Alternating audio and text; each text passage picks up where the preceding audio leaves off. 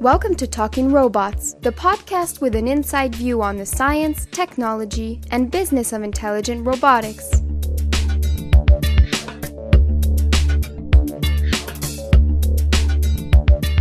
Hi, I'm Markus Weibel from the Laboratory of Intelligent Systems at the EPFL in Lausanne, Switzerland. Today we'll be talking to Barbara Webb, who's a reader at the University of Edinburgh and the head of the Cricket Lab. She's a pioneer in the new research area of biorobotics, studying how to make robots that emulate or simulate biological organisms, both computationally and physically. Barbara Webb has co-edited the first book on this research field, and she's also the author of numerous articles that show how robots can serve as tools for biologists. Her main research interests are simple biological sensory motor systems and theoretical issues concerning measurement, modeling, and simulation of biological systems. In her recent work, she has developed and tested a robot model of the auditory localization behavior of a cricket, and she's currently working on a cricket robot to study the sensory motor interactions that give rise to basic behaviors. Hi Barbara, welcome to Talking Robots. Hello. You're working in a young and unconventional field of robotics. Can you tell us something about your robots? What do they do?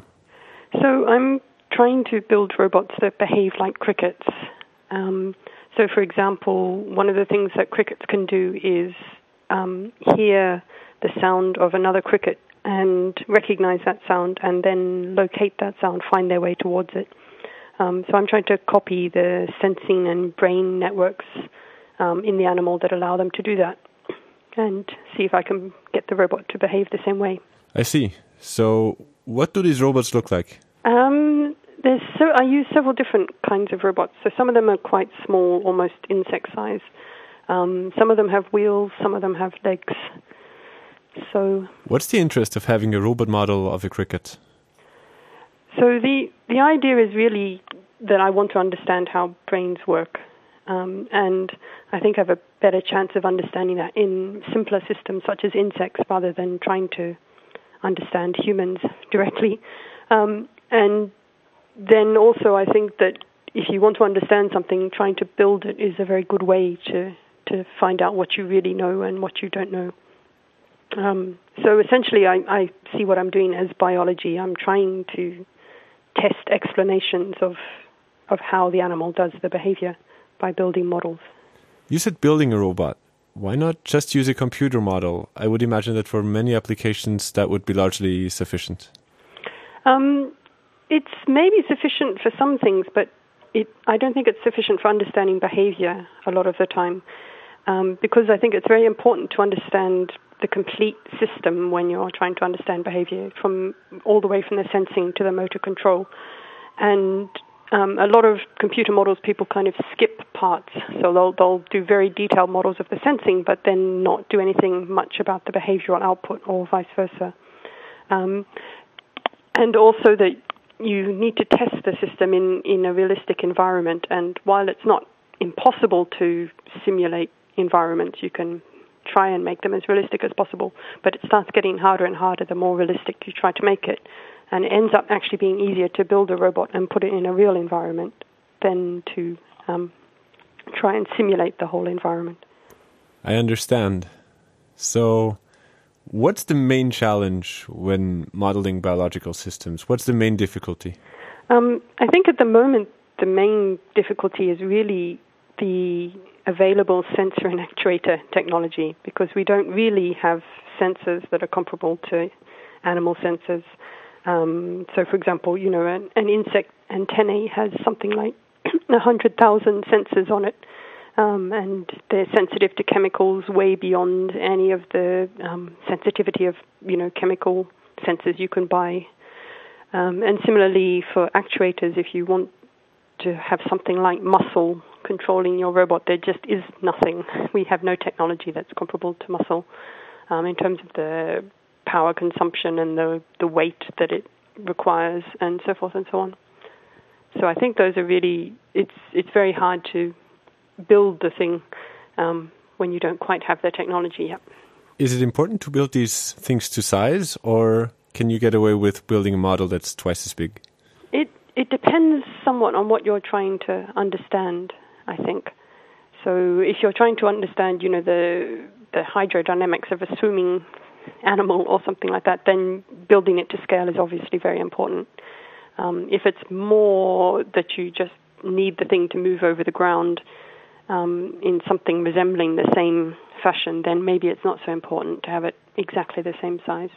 But it helps to aim towards that. I mean, it's not always possible to do, but you learn something by trying to do it that can be interesting sometimes. You're one of the first researchers to build robots to understand biology, and you're working with crickets. Why crickets? The reason I got into crickets really was when I started in this field, I was looking for some system that was supposedly well understood, so a behavior that was well described and the neural system had been studied in depth and was well understood. And when I started looking in the literature for that, the cricket auditory localization system came up as something that people claimed was very well understood. So I thought I'd use it and build a model of that and then go on to bigger and better things. But as it turns out, it wasn't very well understood at all. So I'm still working on it. So you think using robots made you realize that it wasn't well understood? Absolutely, yes. So there are a number of hypotheses in the literature, some of which simply didn't work if you tried to implement them. Others where they would work, but there was perfectly good alternative hypotheses that weren't being considered.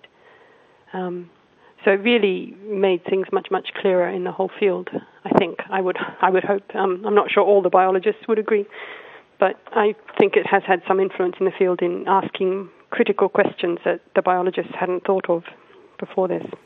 Biorobotics is not just a very young and new field, it's also a very interdisciplinary field with people from all sorts of backgrounds. How do you come to be a researcher in biorobotics? Were you first a biologist or an engineer? Neither, actually. My first degree was in psychology. So I actually came at it from the behavioral side, animal behavior side, I guess. But I also studied computer science, so I was always interested in trying to bring these things together. I think for anyone there isn't, one correct background for this field, because you really have to know a bit about a lot of different things, all the way from electronics through computer programming to understanding the biology and the details of the biology. So it tends to be, a self-education process that people have to do. One thing I'm aiming at now with my PhD students is to have students who are able to do both biological experiments and the computational and robot modeling experiments. So we have animals in the lab and we have robots in the lab, and people should be able to work on both of those. Sounds exciting, like a big melting pot. We'll get back to that. You edited a book on biorobotics together with Thomas Kanzi, and one of the main points you stressed in that book was the importance of the interaction between animals and their environments. Why is this so important? Well, it's really because that's what behavior is. That's what shapes behavior. If you have the same, physical output of your machine in a different environment, it can have very, very different consequences. And really, biology is understanding biology is about understanding how animals do what they do in the niche that they do it. So really, it's something kind of critical. So this interaction is really crucial to understand what's happening in the system. Yes, you can't think about the behavior from the inside out. You have to think more from the outside in. A number of research projects, so to get back to the melting pot now, a number of research projects are blurring the distinction between animals and robots. In one example, a mobile robot was controlled by a cockroach sitting on a ping pong ball, for instance. And in some other projects, they implanted electrodes into the brains of animals, of rats, for instance, or sharks, to control them, remote control them. Do you see any future in systems that unite animals and machines that way? Well, I suppose it solves one of the problems that I mentioned above about, not having good enough sensors or actuators, because if you kind of use these hybrid systems, then perhaps you can use the real sensors of the animal, but then pass those into some computational model, and then pass that back out, through the actual muscles of the animal, something like that. But to be honest, I'm not sure how much has really been learnt from this approach so far, because by keeping the animal in the loop, you don't understand the bit that the animal is doing, as it were. So as an approach to biology, I'm not sure it's really so effective. Okay, so moving a bit to more general questions now. What are the big goals in biorobotics for the next 20 years or so? I think one of the big challenges at the moment is really trying to put more systems together. So, animals don't just do one thing. They do lots of different things, and they seem to be able to sort out how to put those different things, different behaviors together. And so that's one thing sort of we're trying to do, is to build a slightly more complete cricket that not only responds to sound but also has visual system, has tactile sensing, and that these different behaviors can be put together in different ways. Other people are doing a similar sort of thing, trying to build a more complete rat model or something like that. I'm not so ambitious as to think I could do a rat, but I think I might do a cricket in 20 years, perhaps. So the goal is really to build an animal? Yes. Where do you see the biggest challenges in reaching those goals? You already mentioned sensor and actuator technology. Is there anything else? There's still an awful lot we don't really know about how the biological systems do it. So I think that's, there obviously has to be a lot of biological research done as well. And the two things will go together, I would hope, that the trying to build the model will suggest the research, and the research will support building the model. We probably also need some kind of brain technology that needs to be sorted out in some way as well. So, we don't generally use parallel processing, for example, and it's not clear that we can just replace that with fast processing, which is what people do now, is basically the fact that the computer is fast makes up for the fact it's not parallel. But those two things might not really trade off in the long run if you're trying to make the system really work in real time in real environments. Moving to robotics in general now, which fields would you think are the most promising technologically? I think that's very difficult to answer, of course. So, and I suspect what will happen in terms of how robotics will get used is that it's not that we'll suddenly see robots as we think of robots, as autonomous devices running around, but rather that elements of what's being done will get absorbed into different bits of technology. So, for example, special sensors that can be used in special applications. For example, I know someone who works on locust flight systems and neurons, and they're looking at whether they can apply some of these for car control, so that basically you can detect looming collisions, and try and brake the car. So I think it's going to be much more. It's not that there's going to be a big breakthrough in robotics that means suddenly that we'll see robots everywhere. It's going to be lots of little things like this. Do you still dare make a prediction for 20 years from now? In which field will robotics have had the biggest impact on our lives? Well, no, it's hard to do because, it has had, the impact it has had was in sort of automation. And I think it's probably going to go on from that. So it's going to be automation that's now in factories and so forth is going to come more into our everyday life. So, in a strange sense, you can think of something like a dishwasher as being a bit like a robot in that it does the washing up for you, but you have to help it to some extent. You have to stack it and so forth. And I think there's going to be lots of little everyday things like that might start to be taken over by robots, vacuuming robots as we have already, but they'll become much more practical.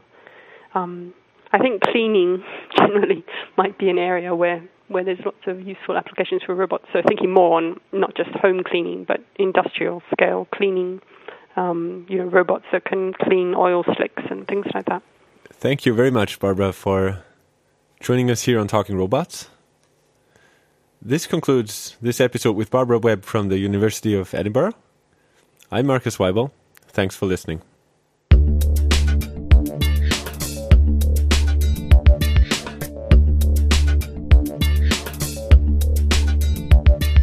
Talking Robots, the inside view on robotics. For more information on past and upcoming podcasts, visit our website at lis.epfl.ch.